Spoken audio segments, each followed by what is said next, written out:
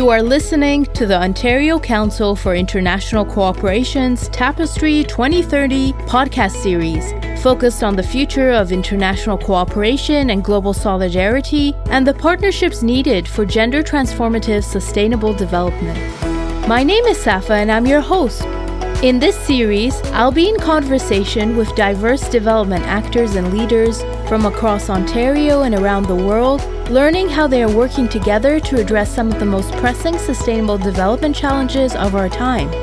You'll hear stories of partnership, approaches to just recovery in the context of the COVID-19 pandemic, and insights on ways you can make a difference in our collective work to leave no one behind. Resilience to me means hope. Hope that people can come together and work for a better future. That's what resilience means to me. Resilience is important, but it's not sufficient. We need to go further. We need to address the root causes that are putting people in vulnerable situations.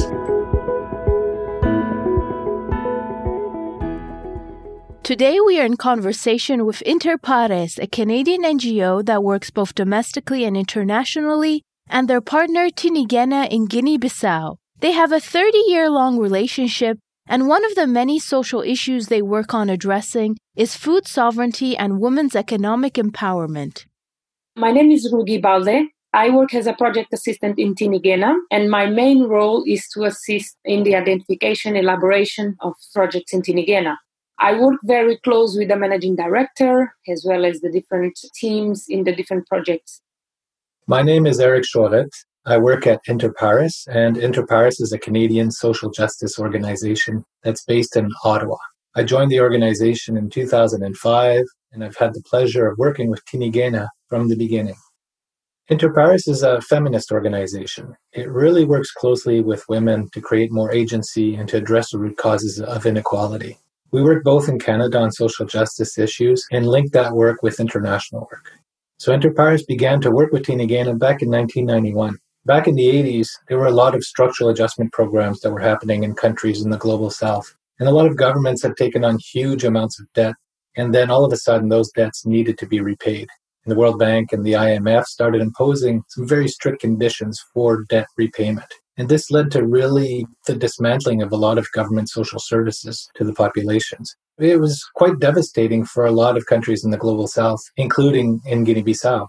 And so a lot of programs that existed, for example, in terms of rural extension, where there was support to farmers, agricultural research was dismantled. A lot of the basic public healthcare services were very much reduced as well.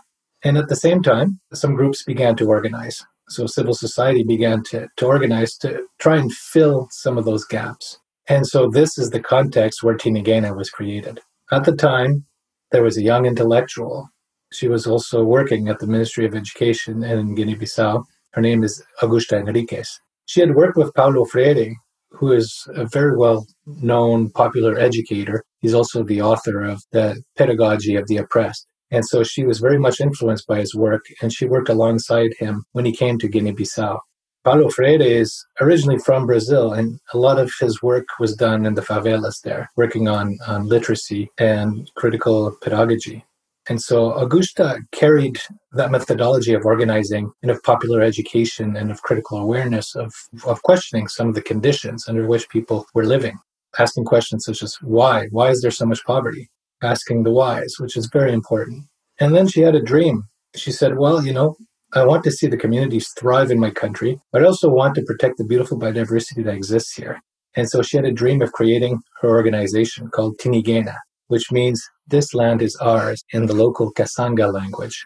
And so we were supporting some work around non-formal education in Guinea-Bissau. We got to know Augusta, and we got to hear about this dream of hers, and we helped her raise some funds and helped her colleagues found Tinigena. And so this happened back in 1991. And since then, we've continued to support and work with Tinigena. And it's been a beautiful relationship ever since. Augusta likes to say that Interpares was a midwife for Tinigena. I really like the sound of that. Tinigena was an organization that was part of an emergency movement of civic organizations that bet on boosting a new dynamic, effective population participation in the construction of a new Guinea-Bissau. Tinigena was part of these civil society organizations that marked the evolution of civil society itself. Tinigena has its mission to promote the participatory and sustainable development based on the conservation of natural resources, natural and cultural resources, and the exercise of civic action, envisioning a Guinea-Bissau where local people can make their contributions to a well-being of their country and benefit from the process. Tinigena works on several different aspects and topics, including gender issues. Its support for issues related to female emancipation has existed since its very foundation. The main example we have Urok, which is the complex of 3 different islands located in the Bijagos Islands, the famous Bijagos Islands in Guinea-Bissau, that constitutes the main intervention area of Tinigena. In here, Tinigena has been operating since the 90s, and where our work with women has brought considerable improvements to their lives. A curious story about our involvement in Urok is that it was also through a woman that Tinigena started its intervention in Urok. She was a very well-known and respected community leader named Kantusha. It was Kantusha who approached Tinigena when they were giving a capacity building training in one of the islands, in the Bijagos Islands, and invited Tinigena to also provide some training to the women in their community. The intervention then was so successful that Urok eventually became Tinigena's main intervention area, creating a women organization that promoted their rights there. So working with women and with initiatives that support female leaders was always in the fabric of Tinigena. The work with women continues today, and a great example of that is with the Rural Women Project, where I had the opportunity to participate, which aims to contribute to the strengthening of the participatory democracy in Guinea-Bissau by promoting the exercise of equal citizenship rights between men and women in the political sphere. Personally, I had the opportunity to work in the field more actively in the first phase of the project. Now we are in the second phase in the east coast of the country, but the first phase happened in the north. And I had the opportunity to get to know and to work and to get to know the real challenges faced by these women, difficult socioeconomic challenges that they face. Most of these women suffer and are deprived from what we would consider normal. They are deprived from that. In most cases, these women are not only responsible for domestic activities, but also for ensuring agricultural production and guaranteeing the sustenance of their families, for example, as well the education of their children. They are also the ones who suffer not only from having little access to places where the decisions are made, which are mostly safeguarded by men that often end up dictating and defining how they should manage the various aspects of their own lives. To better understand the context in which Tinigena operates, it is helpful to have an understanding of the geographical landscape that has shaped the knowledge systems of local communities. So the landscape is typical Guinean landscape, wide open spaces where you have access to water and the land, you have lots of vegetation and, they live in islands. So it's just beautiful to be there in Urok, the islands of Formosa, Chedinyang and Yago. And the communities in Urok are very united and they work together in many occasions. They are basically communities that through their beliefs, they work in protecting their natural resources. Tinigena's work with them just came to complement those beliefs. They're very resilient and they are believers in preserving what's theirs and promoting their values very strongly.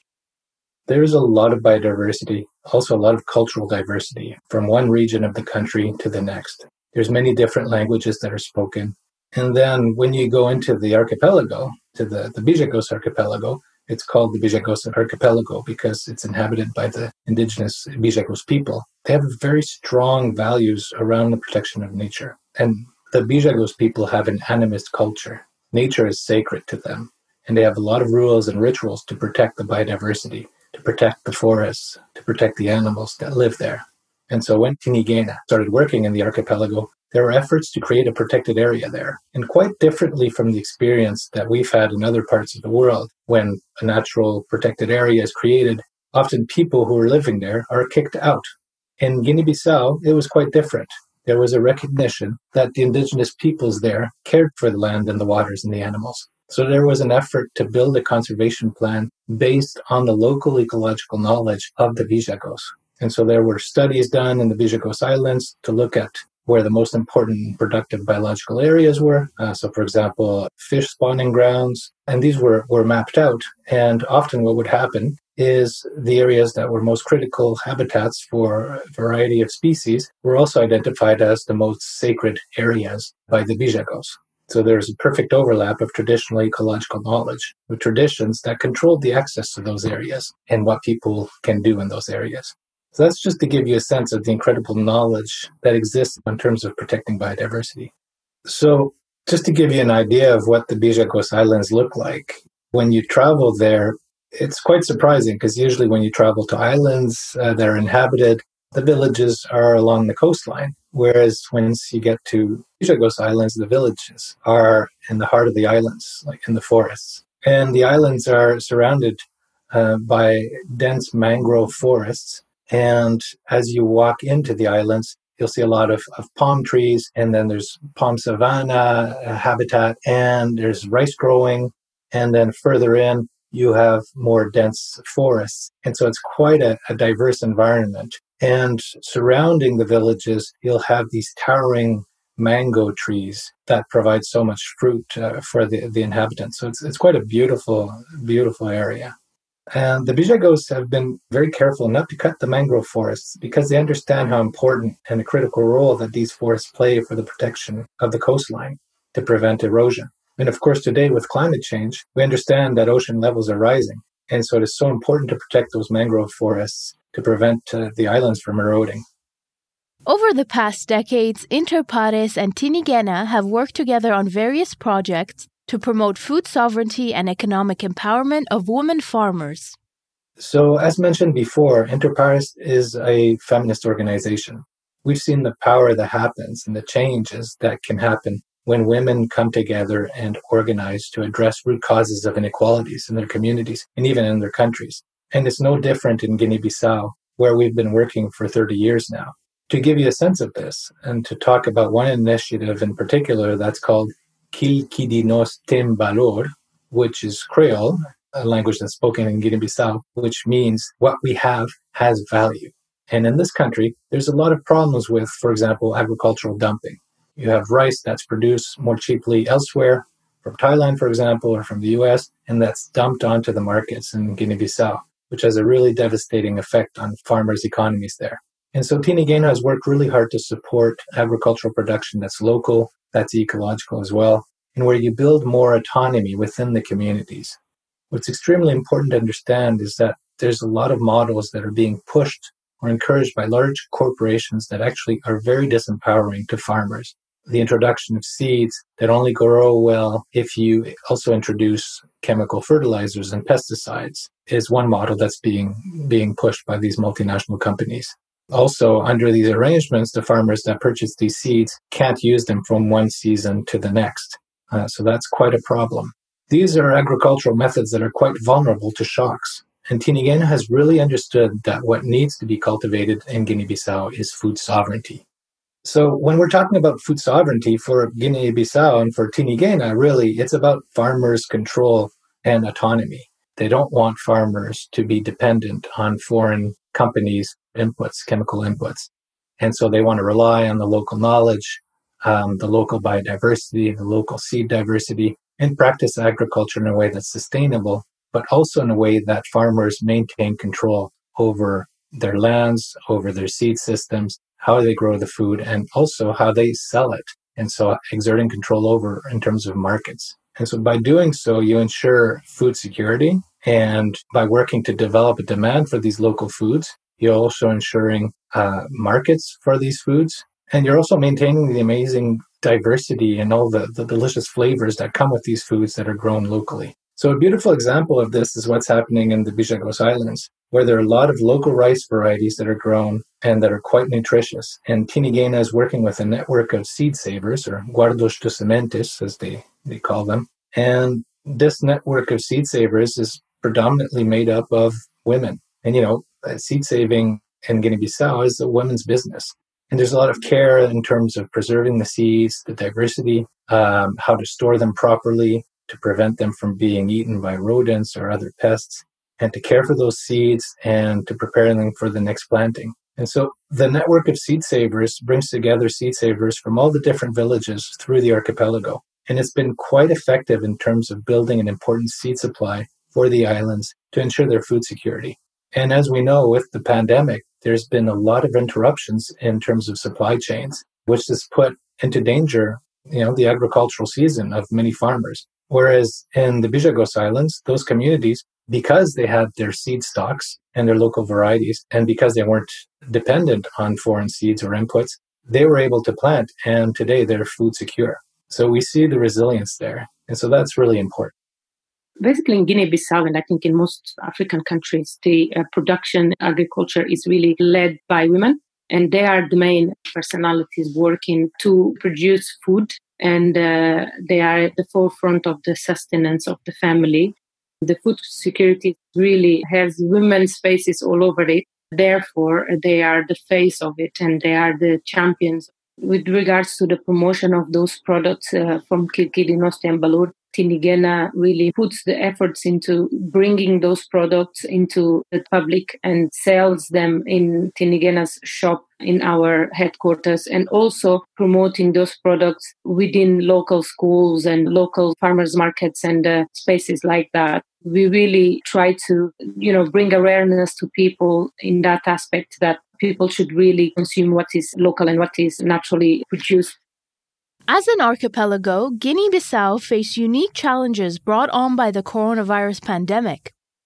This pandemic obviously caught everybody by surprise. And in Guinea-Bissau, where there is already huge limitations and difficulties in many different aspects of these women's lives, this pandemic just came to make things even more difficult. For example, food production, basically with the lockdown and the lockdown measures, it was really difficult in many of these communities, particularly in the islands, for them to have access to the markets, to the main market, which is in the mainland in Bissau. So it was really hard to basically get their products out there to be sold. So that was a great economic restraint. And the way that some women found a way out and a way to survive to this was, I was speaking to my colleague who works there, and he was explaining to me that what they did was to try to trade the products amongst them, since they couldn't have access to the markets because of the problems with the transportation and the limited access to the roads. So they were trading products amongst them and exchanging products amongst them, and really surviving in that way. So that is one of the things that they did in Urok. Also in Gabu, where the Rural Woman Project is working now, there was huge challenges with regards to road access, not only imposed by the lockdown, but also because of the weather. During that time, it was the rainy season in Guinea-Bissau, so the access to the main markets was almost inexistent. The majority of these women's products really got rotten, and they didn't manage to sell them out. So those were the biggest challenges. One woman who was impacted by these challenges is Sally Kamara, who has 7 children, lives in Chabidu, and produces and sells palm oil. I grew up and naturally learned of the work of palm oil. To start the business, it needs at least 1,000 CFA francs. That buys 10 measures of palm kernels. We boil it and then grind it manually in a pestle. But with the existence of a machine in the area, I take my product after crushing to do the extraction and proper separation for the desired product. But when you do not have the machine for separation, then the palm oil will be made from the residue. I do it manually. The seep that becomes residual can be extracted from its oil for the manufacture of black soap, which is sold after having some left over. To obtain a cleaner oil, it is necessary to break the core and bake the almond kernel to extract its oil, which I sometimes provide for women who work with fried foods. However, with COVID-19, there was a lot of loss, as it was not possible to go to Bissau to sell either soap or oil. That's why I tell anyone who doesn't know that if you work hard, you can make a living from potato, cassava, beans, and vegetables too. During this time, Interpares provided Tinigena with extra funds to support various pandemic-related projects. Interpares provided some extra funds to Tinigena, which enabled us to go out and work with the communities in our intervention areas, in Urok, in Gabu, and in Buba, which is in the south. We managed to conduct activities such as some campaign regarding to COVID and how people should deal with COVID and how to avoid COVID. With that fund, we also managed to basically in Urok reestablished the local radio, which wasn't working at the time. So we managed to get some new equipment and reestablish the local radio. And through that radio, we launched many different campaigns to bring awareness to people with regards to the dangers of COVID and how they should behave around COVID. And also with that funding, we managed to provide people with some food and hygiene assistance and to train local nurses on how to deal with COVID measures. We were able to do those things with the funding provided by Interpares. The partnership between Interpares and Tinigena is shaped by shared values and a common cause. Interpares means among equals in Latin, and that really reflects the values that we espouse as an organization. Among equals internally means that, for example, Interpares is not a hierarchy. We're organized horizontally, and we're all co-managers within the organization. There's 15 co-managers that manage the organization, and we work by consensus. And of course, feminist thought and practice has been extremely important in terms of influencing how we're organized internally. We also are quite critical of the charity model. We believe in social justice.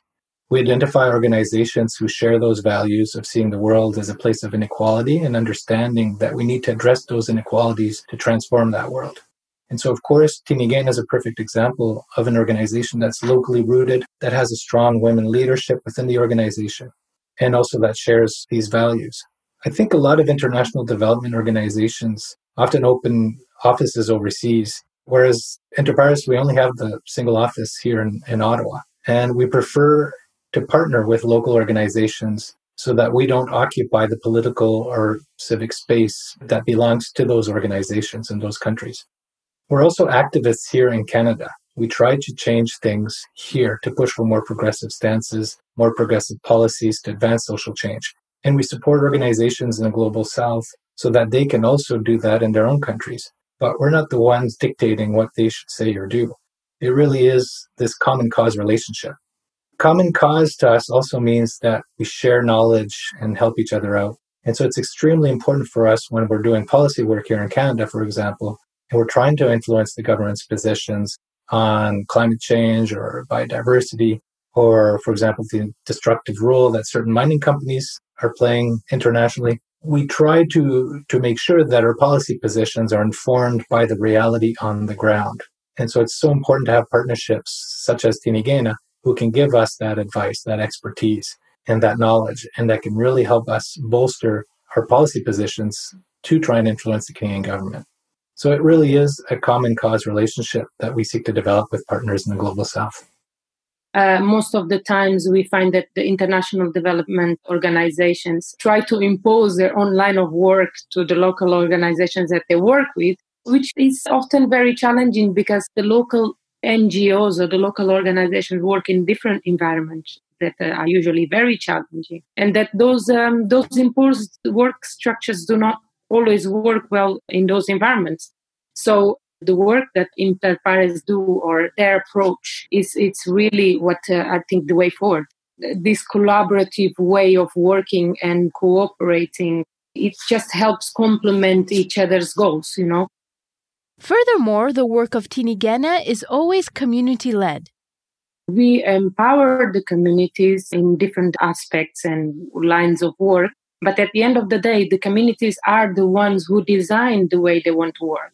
They are the ones who lead the way to change. For example, in Urok, we have the marine protected area, which is led by the community. The community organize themselves and really manage that area the way they want it to, basically. Tinigena just helps them in a way of structuring maybe the administrative work of it, but it's really led by the community. It's enforced by the community and is for the community. So they are the ones responsible for building change, because that's a way also of guaranteeing the sustainability of the actions. If you involve the communities and they really engage in it, then there are a higher chance that things will go on and they'll be sustainable.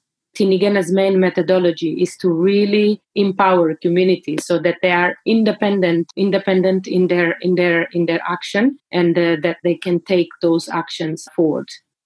So a major takeaway for me working with Tinigena over all these years is that there's a lot of hope. We hear about wars, disease, droughts. There's a sort of image of helplessness that's often projected, and it really is a disservice. And it's not a full reflection of the reality on the ground. There's a lot of hope and resilience. The communities where Tinigena works are food secure because they've been able to protect the forests or the waters, the ecosystems where they can draw their sustenance. The communities are extremely vibrant. The cultures are alive. Food traditions are extremely rich. And in a lot of those communities, social structures have been developed to enable people to help each other to face adversity. And so one really inspiring example for me is Tinigena's work on school meals programs. So Tinigena is working with a network of 2,000 rural women across the country to grow local ecological vegetables. And these vegetables then go to schools to nourish children, across schools in Guinea-Bissau. And not only is this school meals program providing nutrition for the children, but it's also providing an incentive for parents to send their children to school to at least get one square meal a day. And it's also an incentive for families to send their girls to school, because often, because of patriarchy, because of certain attitudes, girls might be kept at home and it's the boys that would be sent to school. But now, because there's the school meals program, it's an incentive for families to send their girls to schools. So you've created an initiative, or like a social safety net, that improves nutrition for children, but that also establishes a secure market for women to sell their products. One of those women is Monica Nebunde, who has 3 children and lives in Kafin. She's been selling rice to the school meals program for about 1 year. This year, my family sold about 20 tons to the School Canteens project. As it was the first year we sold for the project, I realized that my life has improved because with the sale to the project, I managed to take my children to the hospital, and I'm paying the monthly fee with more peace of mind. I would like, as far as possible, that the project help with utensils and tools to strengthen the horticulture of the village. A rice hulling machine would be of great value because it would improve working conditions, because the machine facilitates hulling and then speeds up the ability to hire farmers. We also face pest problems with rice polders, so we use the alternative method of pest control, which is leaving tambacumba leaves in the sauce daily.